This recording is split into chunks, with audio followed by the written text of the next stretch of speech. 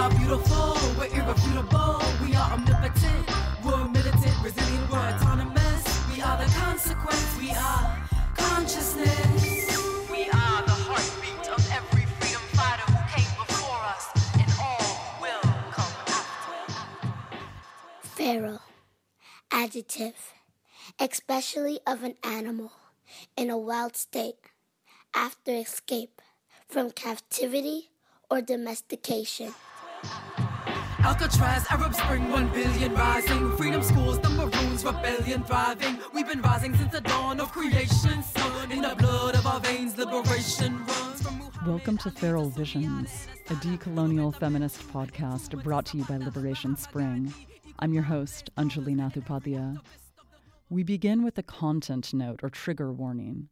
Here at Feral Visions, we go deep, and that often means courageously addressing white supremacist, imperialist, heteropatriarchal, capitalist, settler, colonial violence in order to support healing and transformation. Bypassing isn't an option. The only way is through. The time for denial is over, and today's a great day to keep it real. Amidst the show's focus on unapologetic truth-telling, then, please practice excellent self and community care while listening. Where we can all attain emancipation from oppression, break the chains from Haiti to Tibet and worldwide. Don't forget the resistance in our roots and resilience in our breath, in the blood of our veins. Liberation runs. We are standing on the shoulders of the ancient ones. What if the least reliable people about spirituality are those who call themselves spiritual? I was bitten by a brown recluse and a black widow, both when I was less than a year old. These are the two most venomous spiders on Turtle Island. According to National Geographic, quote, black widows are considered the most venomous spider in North America. Their venom is reported to be 15 times stronger than a rattlesnake's, end quote. Some of y'all have seen the hardened chunk of venom in my cheek ever since. Now, that's really intense and exceptional. How to understand this? I'll tell you what's easily been the most common refrain I've heard in my life from New Agers. Could be white, could be BIPOC, across the board. They say, oh, you carry spider medicine, obviously. Yet, none of those folks, sometimes a little adjacent to BIPOC hippies or to BIPOC New Agers, ever brought up the possibility of neglect. Like, wait a minute, why were you, when you were a baby of less than 1 year old, laid down somewhere multiple times where there were black widows and brown recluses? What's up with that? So the route interpretation among New Agers has been mystical, maybe true, although something they couldn't verify. Yet they've been 100% completely oblivious over the course of my entire life to a super plausible, verifiable concern, that of childhood neglect. That's a horrifying omission. What's up with that? Or, in another instance, I could tell the story about a man of color I was talking with a few years ago. He was admittedly new to the realm of considering spirituality and had just been talking with a white woman New Ager about synchronicity. And he felt like he understood what she had communicated to him. He excitedly looked to two matching coasters in his home, like what you set glasses on, and said, look, they match, as if he had just unlocked some magical serendipity, and he worked in STEM. So how are people who seem to know how to think and be sensible in certain parts of their lives able to completely shut down any thoughtfulness when it comes to the realm of spirituality? How have these New Cage lies made spirituality a space in the settler colonial U.S. for sure that's so horrifically anti-intellectual? Let's break it down. So global North industries, humans and their colonial power structures have created massive crises that now jeopardize the entire world. And in this moment, we desperately need to make massive transformations. It's as important as ever before to be grounded and centered as much as possible while doing this work, so we can be immensely intentional and strategic about how we're using our limited time, energy, and resources, minimizing the poison while maximizing the medicinal components of our work, making our impact as good as our intentions. And spirituality can be one of the most powerful aids available to us in staying grounded and true to our capacity to be less oppressive and unjust to the planet, to all the Earth species, and to other humans too. We need to be spiritually rooted. Yet New Cage egoic and commercial pursuits are distractions. We don't have time for this, and we deserve better. Thieves need to stop stealing. So what's the context that enables these messy misunderstandings? For one, neocolonialism and late-stage capitalism for sure, which can both be immensely confusing. We're surrounded by diversionary campaigns that alter us from the course forward towards collective liberation. And if your upbringing was anything like mine, you may have been raised to give the benefit of the doubt, to a fault. Now, I know the benefit of the doubt seems positive. It sounds nice. Wise even to some folks who may have been raised to be fearful or mistrusting. Yet we've got to pay attention to context and not just support ideas that may be divorced from our external reality. When you're in a predatory context, the benefit of the doubt can get you killed. We're in a predatory context. Being truthful about that reality isn't negative or pessimistic, it's honest. And if we don't want to be in this predatory of a context, we have to change it, not just be in denial or make things up. Lots of us uncritically use language from the self-help and New Age fields as if that's normal or natural. Our understanding of ourselves, the world, and our role in the world is being sculpted for us. And yet, many of us are complicit also in spreading those forms of storytelling. It's concerning when folks perpetuate this form of storytelling as if it's obvious, as if it's truth, as opposed to one mere form of storytelling among countless ways of understanding, including other forms of storytelling that are more holistic, just, relevant to our ancestral traditions, and realistic. So New Cage forms of narrativizing or storytelling can be hyper-individualistic. So in a context like the settler colonial U.S., where rugged individualism is already a deadly bedrock of this society, we're being doused in even more of that bias at the expense of other possibilities, like seeing the world more collectively. Like, maybe it's not all about you or me. Are you starting to see how political this New Cage mythology is? And on that note, do you observe how seemingly apolitical the New Cage is? Same with the related fields of self-help. Well, here's the thing. There's no such thing as apolitical.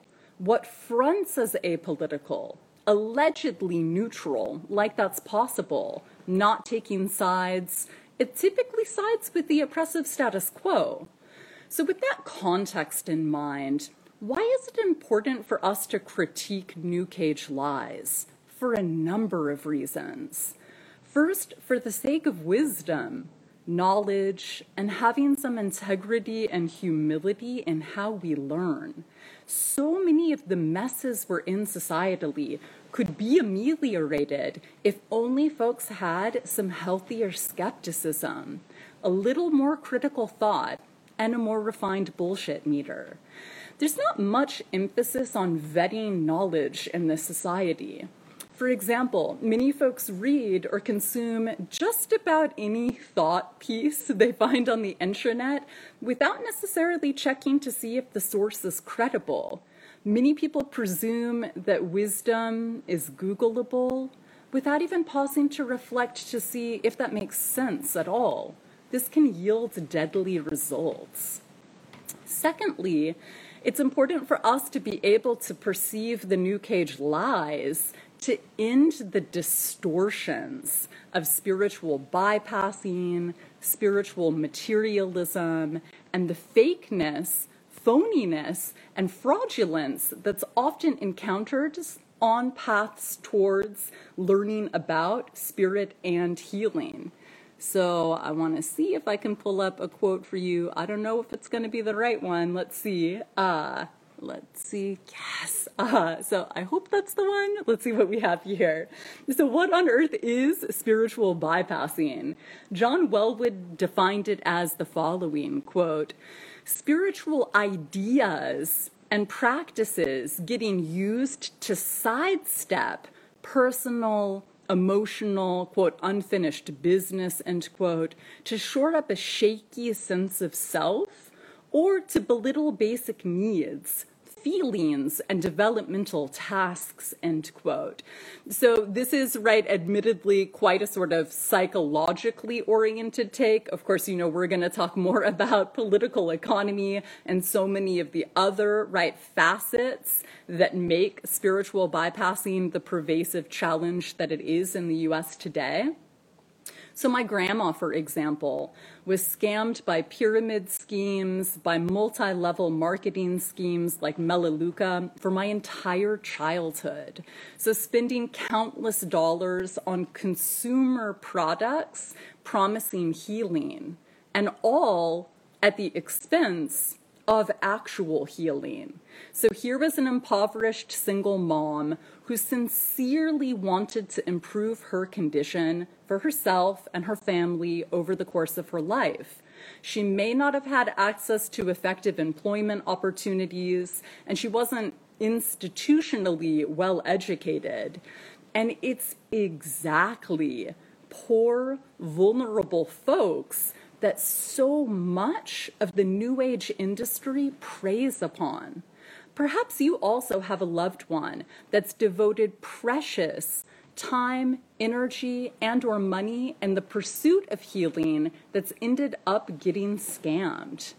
When folks are in crisis, this can be deadly. I wish that my grandma had space to unlearn that hyper-individualistic kind of consumerism, and to unlearn the optimistic naivete that was preyed upon by salespeople, profiteering off of the desperation of poor women in search of change.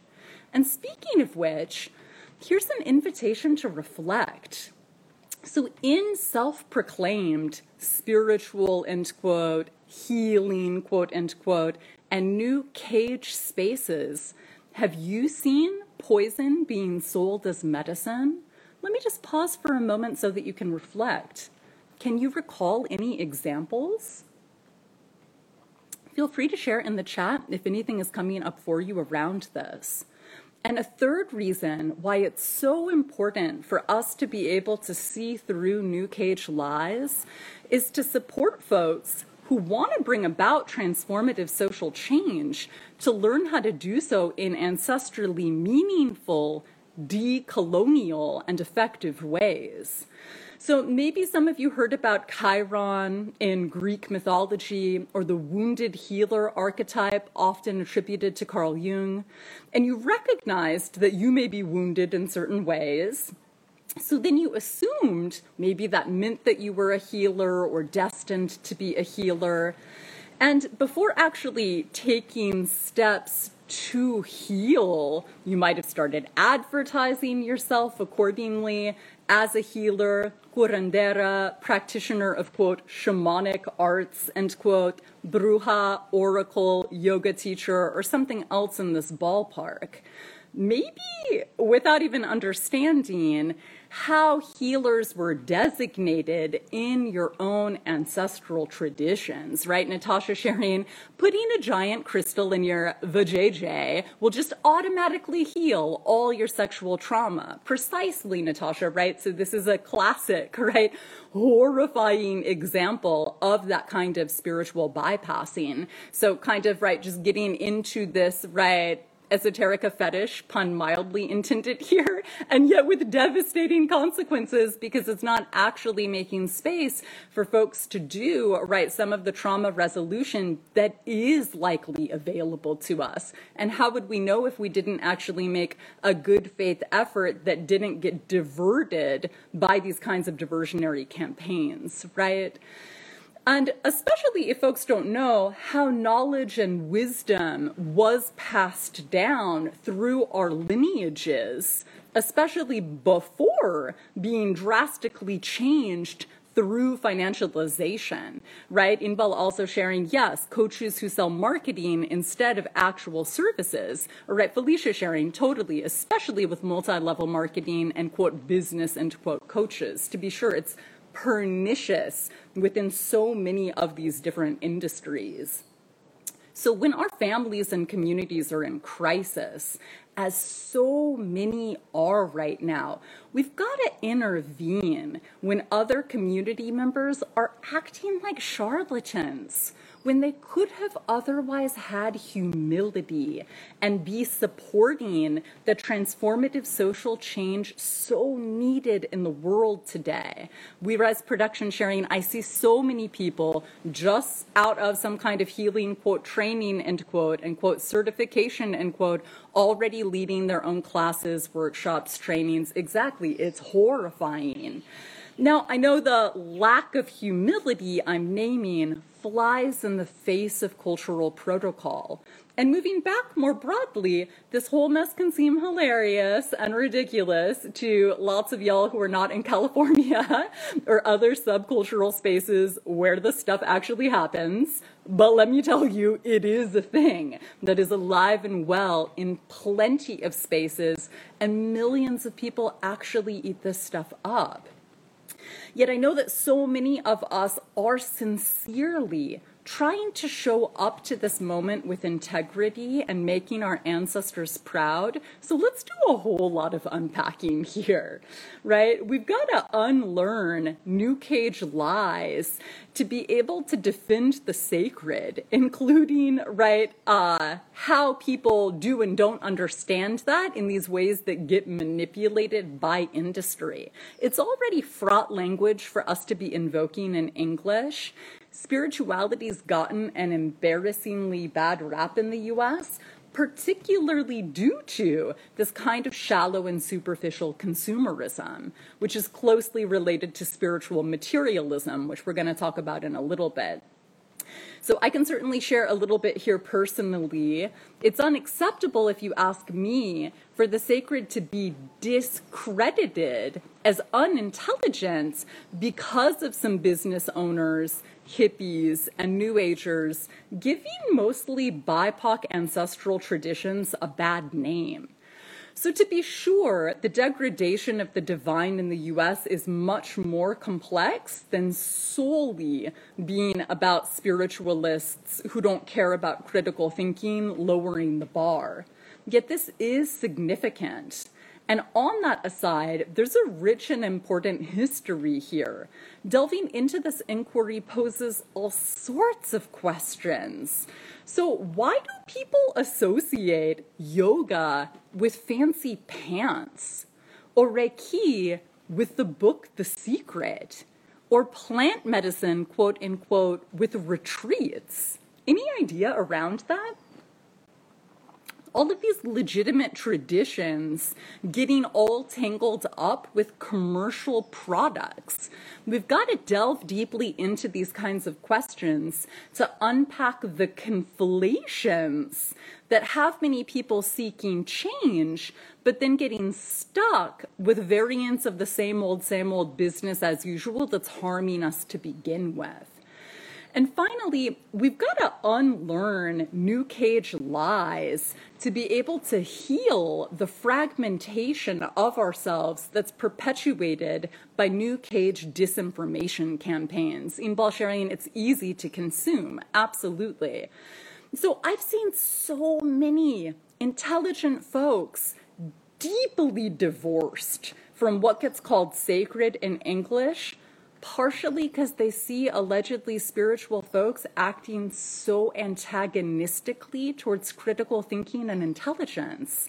And on the flip side of that equation, I've seen countless folks who see themselves as into metaphysics totally eschewing critical thinking because they've bought into that Cartesian dualism, this presumed mind-body split, and as opposed to unlearning that false dichotomy, what do? They were reactionary and they flipped it. So you can see this in phrases like, quote, the longest journey in the world is from the head to the heart. Have you ever heard anyone say something like that before? And actually thinking that those kinds of cliches are deep. There's a lot to delve into here. You see how that wasn't, right, interrogating the binary, it was just flipping it. And you see how that's problematic and not even scratching the surface of us getting out of these limiting paradigms, right? It's almost just like the inverse, but still similarly problematic. And so in the name of humility, it's necessary to share that folks have been doing the work of calling out the fraudulence of the New Cage and, right, again, very related self-help fields since their inception. A ton of materials that we're going to get into around that later in the season, actually. And around that, what have we thought of, right, helping, quote unquote, ourselves, quote unquote, in the US for the past half century as more about liberation than helping and more about a collective than an individualistic self? What if all this energy, billions of dollars, lifetimes devoted to this diversionary campaign, what if instead of getting siphoned off into an industry, right, all of that was channeled into a social movement? You know, less capitalist New Cage industry, more honest about our white supremacist, cis-heteropatriarchal, imperialist, capitalist, neo-colonial reality. Less Freud, more Fanon. I dare you to imagine how transformed our lives could be. And around this, John Trudell has so famously said that, quote, intelligence is our medicine, it's our protection, it's our self-defense, end quote. And, quote, the real battleground has to do with the intelligence to alter the perception of reality, end quote. Furthermore, he said, quote, using our intelligence as intelligently as we can is how we show respect to our creator, end quote. So here's one of the leaders of the American Indian movement clearly naming the cultivation and practice of intelligence as an ultimate devotion to our creator. I could continue. This is one of the most consistent motifs over the course of decades of his lifetime in activism, from, right, supporting, right, the reoccupation, the taking back of Alcatraz Island up through his death in the 2000s, right, him saying that one of the ultimate casualties of the colonial war is people being afraid to think, right, him saying, quote, we have to outthink what it is that we're challenged by or that oppresses us. It's that simple, end quote, right? And saying, quote, the first act of being free and liberation is the act of taking our intelligence back, taking our imagination back, our ability to think That is the first act of conscious liberation, the first steps towards respect for the creator, end quote. And when he's talking about colonizers, what does he say we need to do? Quote, outthink them, end quote, right? What does he say? Quote, our relationship to power is connected to our relationship with clear, coherent thinking. End quote. I could go on, but I imagine you'll get the idea just with, right, those few quotes, right, of so many more that we could get into. Natasha sharing beautiful, right? So in stark contrast, how is it that one of the most anti-intellectual trends in the settler colonial U.S. from the past 50 years has been the new cage, yet its consumers typically associate it with spirituality? How tragic and unnecessary. So let's have some respect for the power of spirituality, like Trudell encourages us to, by disentangling it from these insultingly commercialized distortions. Why let our ancestral wisdom continue to get tainted by marketing manipulation? In the settler colonial U.S., spirituality is widely associated with anti-intellectualism due to this tragic conflation with the New Cage psyop. What a massive con job. Sloppy generalizations, a lack of vetting sources, and the entitlement of rape culture have coalesced into a deadly market of half-truths that ensnare millions of our loved ones. Akira Ortiz sharing, yes, the respect. I understand that. Let's unpack how those opportunistic scams get perpetuated and how we can stop that bypassing so folks can reconnect with power and with our potential. Like, for example, when it comes to some generalizations we're gonna unpack shortly, you might hear in some New Cage languaging things like, everybody just needs to love themselves more. Have you ever heard people generalize like that? But when New Cagers are generalizing like that, do they even know who they're in dialogue with? If not, how can they possibly justify that kind of fluff? Some of us love ourselves deeply, whatever that means, and we still have to deal with capitalism. We still might not have fair housing, self-determination, sovereignty, a safe work environment, accessible childcare. You still might not have your land back from the settlers currently colonizing it. You'll get the idea. Assuming that everyone has the same concern is arrogant and lacking in humility. It lacks historical awareness. It lacks cultural awareness. We don't all have the same concerns. Billions of people really all just preoccupied in the same kind of way? That's embarrassingly sloppy. Why grossly generalize when we could deepen our understanding and share something even more powerful with each other? Such ignorant cliches. What, if I love myself more, I'll never have to deal with sexism again? Or homophobia? Or colonialism? All right, that doesn't work, as more people give thanks are waking up to every day. Unfortunately, in this kind of soundbite culture, where people try to condense philosophies to a tweetable number of characters, we see these kinds of bumper sticker platitudes and trite cliches. They're thrown about all too often. So this is like Lauryn Hill in her Untitled album when she talks about some people's entire worldview being paper thin. Felicia sharing, the focus on loving oneself is a sad substitute for real change. You can say that again, Felicia. And so often we see that it's not even like people are making a good faith effort to discern between those two options, because the real change option is just totally invisibilized by this advertising echo chamber, right? So in that sense, it's not even consensual, because in so many of these echo chambers, people aren't even presented with viable alternative options to consider.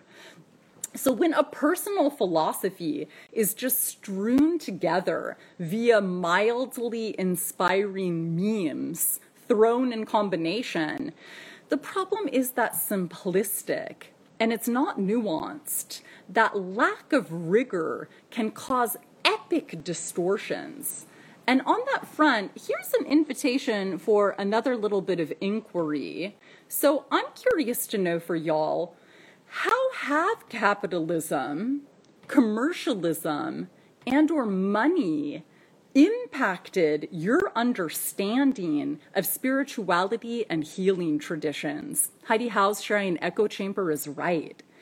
This is super relevant because millions of people's lives are centrally informed by their take on spirituality, religion, faith, and belief.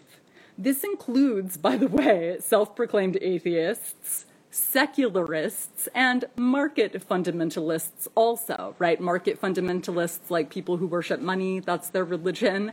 How about we just pause for a moment to consider? And if you do have any idea, you're welcome to share it in the chat. So this is often called spiritual materialism. And spiritual materialism is absolutely a staple of New Cage lies. So like the infamous book Cutting Through Spiritual Materialism names, quote, the problem is that ego can convert anything to its own use, even spirituality. Ego is constantly attempting to acquire and apply the teachings of spirituality for its own benefit. The teachings are treated as an external thing, external to me, quote, end quote, a philosophy which we try to imitate.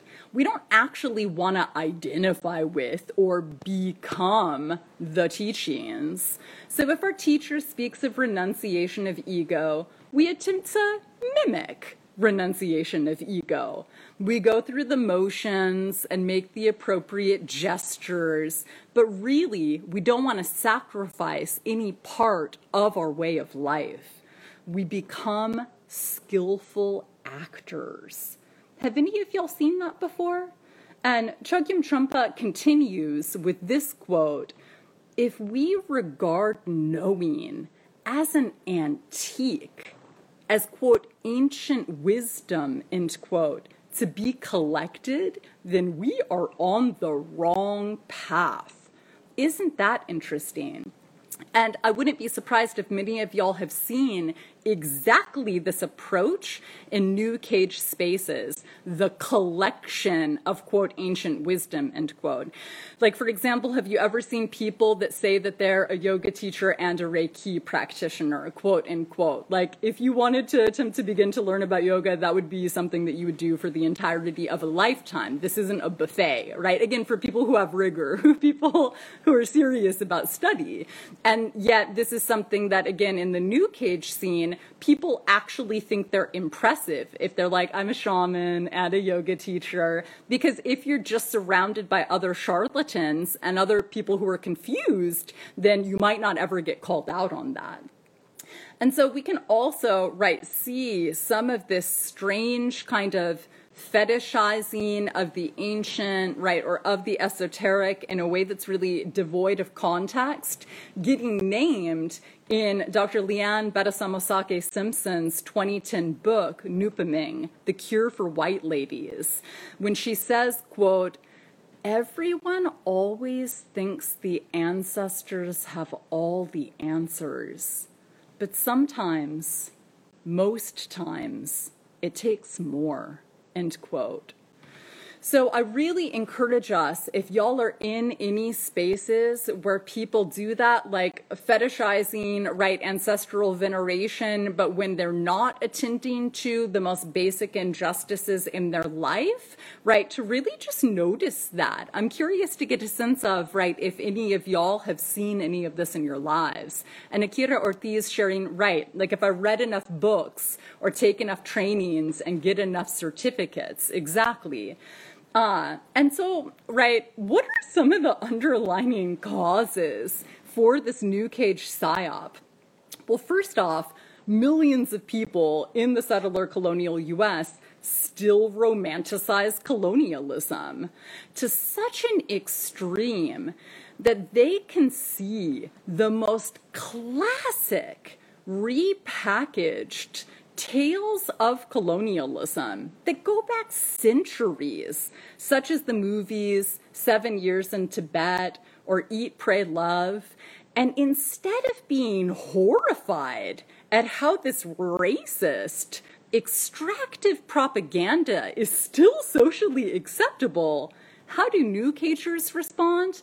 I want to go to India because I'm spiritual. So selfish, confused people literally still find it alluring to exoticize in this way that's flagrantly ignorant of their colonial and capitalist harm. For example, in a 2019 Washington Post article, you can see here titled, "Mount Everest is full of garbage. A cleanup crew just hauled off 24,000 pounds of waste.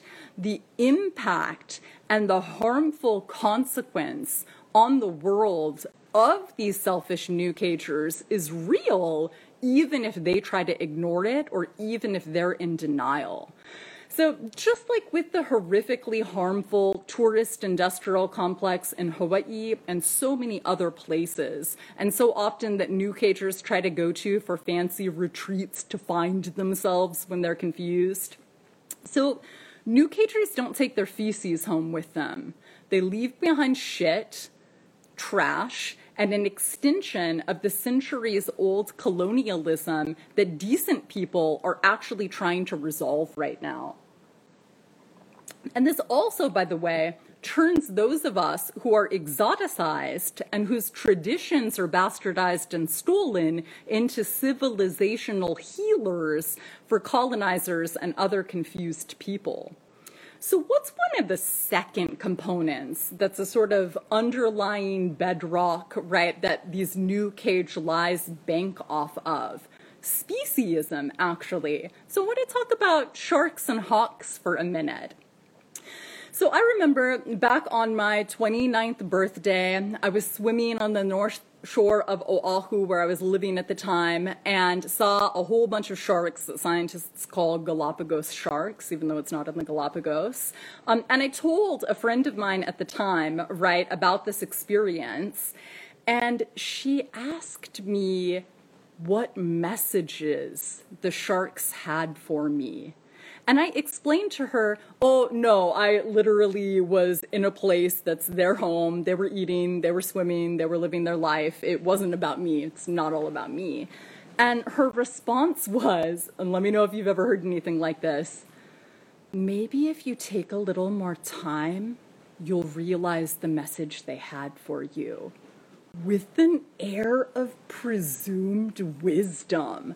This is somebody that's never even been to the Hawaiian archipelago, isn't even ancestrally connected to Oceania, and utterly oblivious to what complete speciesist trash that is, right? What is anthropocentrism? Centrism like centeredness, anthro like humans, centering humans, right? Or human-centeredness, we could say, breaking down that jargon, or speciesism, right? Humans acting like it's all about us when we're literally in a biome that is not only about humans, where there are other species that are living, that are doing their thing, that are not solely spiritual messengers for humans to be able to have a special story about, to tell their friends about, right? And so this is the kind of poison that a mind vomits up when you've been reading New Age websites more than connecting with elders on the earth. And, right, this is something that's sensitive to acknowledge, but it also really merits noticing. So this person was overwhelmingly born and raised in an urban area, and I happen to have had the miraculous experience of spending significant time outdoors with opportunities to observe non-human animals and plants over the course of my entire life, principally practicing social distancing for my entire life to get away from oppressive humans. And so there's also really something to be said for humility on that front. So for the rest of y'all's lives, if you ever hear people really sloppily engaging in interpretation of animal behavior like that, and you know that they're born and raised in a city and they don't even spend time on the land base with the species that they were sloppily, right, or cavalierly talking about like that, that's super important for us to observe. And I could share a second, right, story around that, bringing in hawks, right? So I was in a situation once where I heard someone who was trying to make an argument to a group of people, and as she was trying to make this argument, a hawk flew overhead, and she legit, with no shame in her game, was like, "You see that hawk? Exactly, proves my point there." Like, legit using a hawk sighting as if it was about proving her point. How egoic and speciesist. And one of the morals of the story is here, if you haven't unlearned speciesism and other forms of oppression in the 3D, your interpretation of animal signs and symbols will likely be opportunistic and wrong. Writing in the margin, sharing, as someone of Chinese heritage, I've been struggling to filter through capitalized versions of traditional Chinese spiritual practices and medicine, especially about the concept of yin yang. You can say that again. And the thing is, right, so many people in the US, whether it's if they are not Chinese, if they are not Asian, they will just appropriate from the so-called Orient, whether it's India, whether it's Tibet, South Asia more broadly, China more broadly, and especially if they've never even talked with people from that place, if they're not even fluent in the languages of the traditions that they're allegedly experts in, let alone even students in, then millions of these people never even get called out, right? It's like there are, less than 1 in 100 people in the settler colonial US are Indian. So of course people are making shit up about yoga and Ayurveda, and they're likely to never get called out. And so, yeah, this is something also that for anyone who cares about knowing what you're talking about, that's utterly fraught and problematic, right? And so in case any of y'all haven't seen this amazing animated short film called 13 Things I Learned at Kaho'olawe, put out by The Pinky Show, I'd really like to encourage you to check that out. Because, right, for those of you that have taken my Decolonizing the Mind class, you might remember this. I've shared it in some other settings too. But what is one of the things that Pinky said that they learned when they were on the Hawaiian island of Kaho'olawe? They said, quote, "If you don't know the history, culture, context of a place, and you tell some story about it, here's what happens. It may be interesting or not, but it's probably gonna be wrong." So again, for those of us that understand, right, that knowing is place-based, right, it's colonizers that are like, universalisms are real. And by the way, what I said, it's universal, but all the rest of y'all, you're subjective, right? Again, if you don't know the history, culture, context of a place, and you tell some story about it, here's what happens. It may be interesting or not, but it's probably gonna be wrong. And I bring that up because in the instance of someone that was, right, trying to make an argument, and then they were like, "Look, a hawk, you see, that proves I'm right." So one of the things that it's so embarrassing to have to even say this, because how shameless of that kind of opportunism and speciesism, that I intervened actually because people, right, were being, right, deceived in this way in front of me that I cared about. And so I shared, just so you know, I know that you're not familiar with this area, but you see over there, a whole bunch of hawks live over there. And for those of us that have spent some time on this land base, we see this all the time. Like that hawk that you're looking at, it's probably its lunchtime, AKA it's not all about you, right? And again, it's so tragic to have to even say some of these kinds of things, because for those of us that do take humility seriously, it's astonishing to imagine that somebody would be that shameless and opportunistic. And so, right, we've really got to be on the lookout for speciesism in these new cage spaces where people, quite often writing from cities that don't have a relationship, right, with other biomes, can really just cherry pick in these opportunistic, right, human-centered ways. So a third component of the underlying bedrock of the new cage psyop is gross universalizing. So have you ever seen new cage memes that generalize by saying things like, everybody needs to fill in the blank? And it's typically expressions by vampires and not the people that they're extracting from, right? And so even that on itself, if somebody's not checking their social location or their positionality, and they're just issuing these blanket writs for billions of people throughout the planet, right, that can be astoundingly harmful, especially for people that are not coming from the vantage point or the perspective of the person that's so sloppily universalizing. So tons of people, right, really get swept up in that, again, thinking that a philosophy can be encapsulated in a meme or in a tweetable quote. So I really want to invite y'all's attention on that front. And a fourth cause of the new cage psyop is that we know places like the US don't value education. So tons of people will literally call themselves teachers without any qualifications at all whatsoever, or say they have a background in education without having worked in that field. So hopefully we'd be less likely to see that kind of quackery when it comes to people alleging to be dentists or architects or in other professions. Yet thousands and thousands of people authorize themselves as educators without any of the requisite training. And so a consequence of this is that the new cage psyop relies on consumers not vetting who and what they're letting into their consciousness, which can be mind-blowing, I'm afraid. So some folks, when it comes to other areas of their life, would definitely practice discernment. So for example, they might not put anything into their mouth and ingest it without checking first to make sure that it's edible, right? Or they might not immediately connect with someone in a certain capacity without pausing to see if it makes sense for them to check in with themselves. And yet within the new cage industry, any attempt to discern if somebody is a real teacher can be shallow at best. So maybe someone relies on their lived experience as their source of expertise, right? This is something that you see come up in a lot of feminist literature, right? Historically going back decades, if not centuries, in a way that was a very important intervention at the time and still is in a lot of spaces.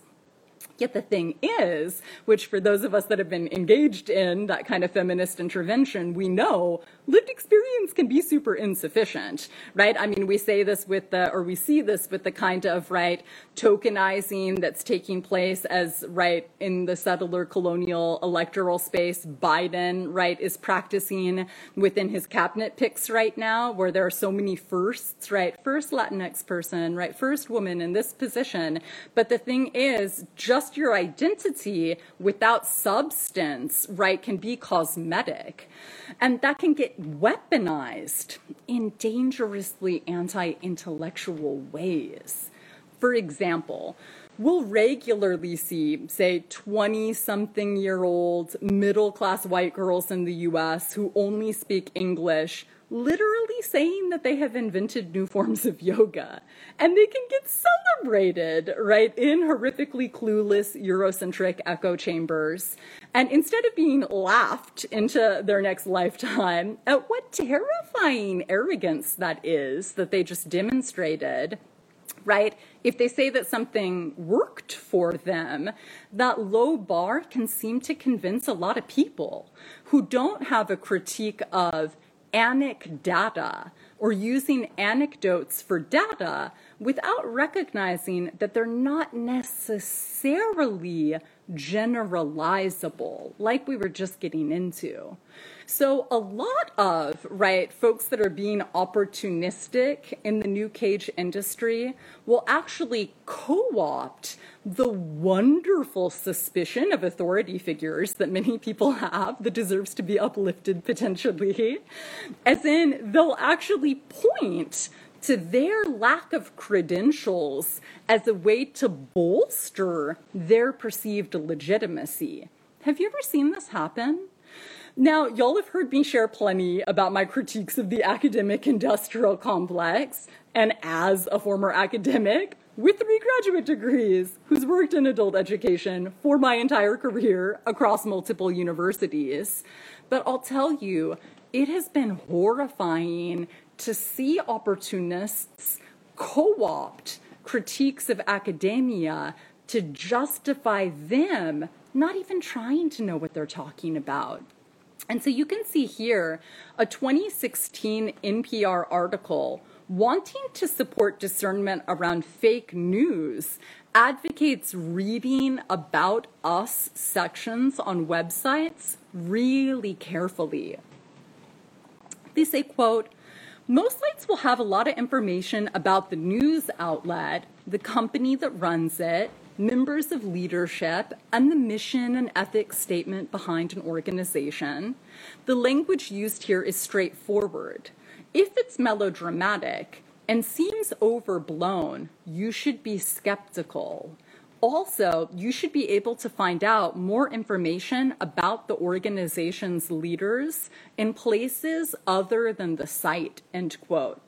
And so I bring this up here because the same can be said when people are trying to vet, say, teachers or authors or self-proclaimed thought leaders within the new cage industry. So again, what did NPR say, If you see melodramatic language, that seems overblown, you should be skeptical. So I could say, for example, having looked at the websites of hundreds of academics, or scholars at this point in my life, you'll see, a CV or an academic resume. So people will show, where they got their degrees. People will show their publications. People will show their conference presentations at annual meetings of their professional associations, and so on and so forth, So when you look to, scholars who are experts, you won't see, what was that NPR said, melodramatic or overblown language. And that is something, again, that experts would be very skeptical about, exactly like NPR was just warning us about.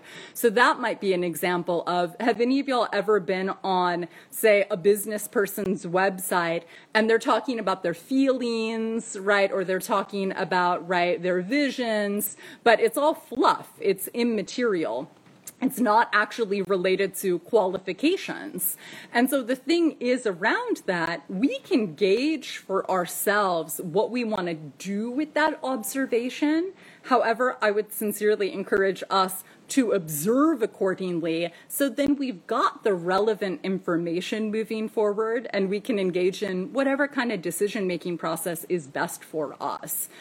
And so the 2016 Maori text, Wayfinding Leadership, Groundbreaking Wisdom for Developing Leaders, gets into one of the most beautiful examples of expertise that I have ever seen in writing in my life.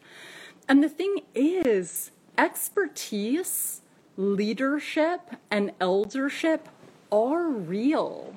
In Western political philosophies, like anarchism, for example, many people can actually fail to recognize the culturally relevant, role of legit leadership within plenty of our traditions.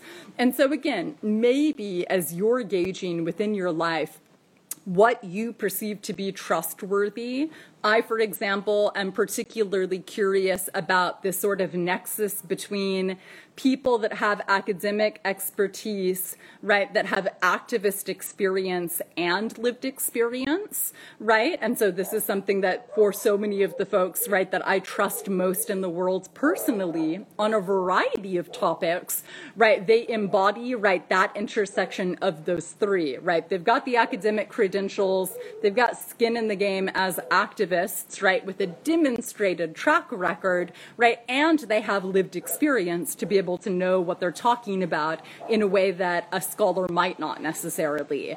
So moving forward for the rest of y'all's lives, right, if you're looking to people in that new age industry that are positioning themselves as thought leaders, right, I really encourage you to see for yourself, right, what might be that kind of litmus test that you want to look to. And I could share a fifth major, right, sort of foundational bedrock, right, that the new cage PSYOP is contingent upon, of course, is cultural appropriation, right, or spiritual theft. And so around that, many business people who are being deceitful will actually steal or co-opt the language of decolonization. Have any of y'all seen people kind of try to appropriate that? And so that's really something to be on the lookout for.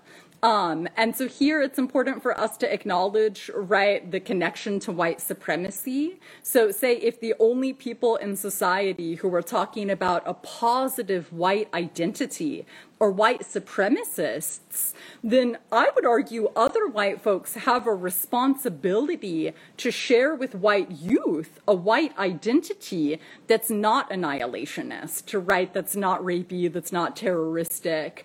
And that's not going to happen unless they stop playing Indian, right, or messing with other people's traditions.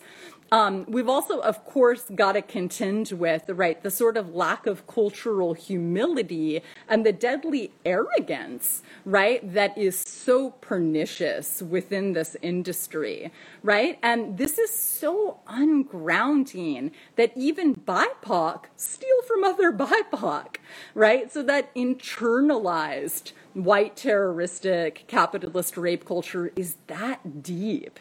Take, for example, BIPOC who aren't South Asian and even have the audacity to call themselves, say, yoga teachers, quote unquote. If they cared about anything South Asian, they could be advocating that the UK return the trillions of dollars that were stolen during the period of colonialism, and that is, of course, before the accrual of interest, as a process of starting decolonial reparations, not just pillaging further and calling it conscious because white vampires and brownface gave them a bad example. So most, if not all, new cage trash is intended for Eurocentric audiences and consumers, people who don't critically think about decolonization. So we've got to account for how the white gaze distorts practically everything in those spaces. And by the way, this absolutely also applies to BIPOC tokens in the new cage. So you can ask, how much has Eurocentric audiences and or clientele, aka the white gaze, impacted what BIPOC tokens share and what they don't, how they share, and how they don't share? Also, it is just heartbreaking that so many BIPOC native informants are setting a bad example of being tokenized for all of the rest of us to be influenced by. Did you know that you can refuse to share? That you can say no, that you can set your own cultural boundaries. So for anyone who's been influenced by BIPOC wannabe thought leaders setting those tokenizing examples of pandering to Eurocentrism, I encourage you to learn more about collective self-determination. And now, you know that it's enormously concerning to see disproportionate attention on white women, right, when it comes to BIPOC tokens within this space. This is very common on social media. I'll bet some of y'all might have seen this.